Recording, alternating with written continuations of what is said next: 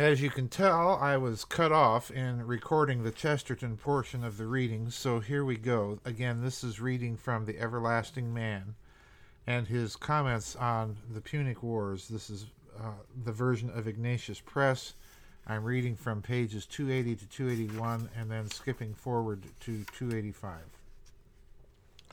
The Punic power, that is to say, Carthage, fell because there is in this materialism a mad indifference to real thought. By disbelieving in the soul, it comes to disbelieving in the mind.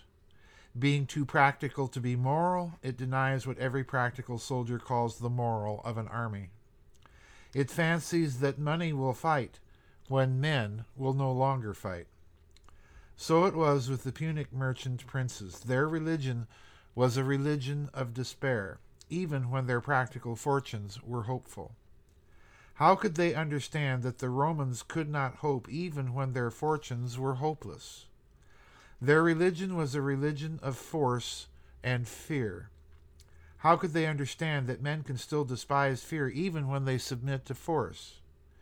Their philosophy of the world had weariness in its very heart.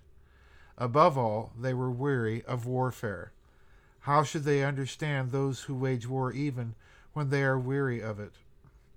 In a word, how should they understand the mind of man who had so long bowed down before mindless things, money and brute force and gods, who had the hearts of beasts?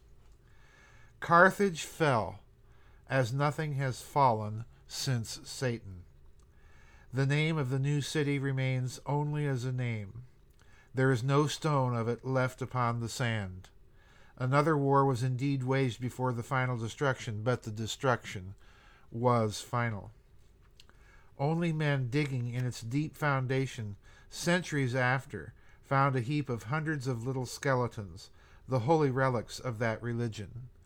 For Carthage fell because she was faithful to her own philosophy, and had followed out to its logical conclusion her own vision of the universe.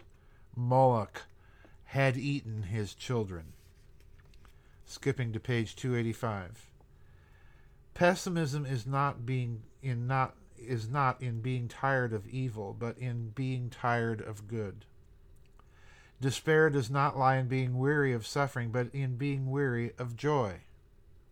It is when, for some reason or other, the good things in a society no longer work, that the society begins to decline.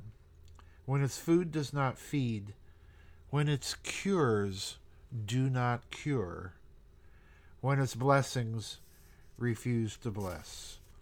Unquote. So that's it for part 2 of today's news and views from the Nefarium. Again, Chesterton, so perspicacious in the way he analyzed and talked about things that was written decades ago. Don't forget, we have the short format vid chat tomorrow at 3 o'clock U.S. Central Time. Get your comments and questions posted no later than 10 p.m. U.S. Central Time tonight. Otherwise, I'll have to archive them. So we'll see you on the flip side, everybody. Bye-bye, and God bless.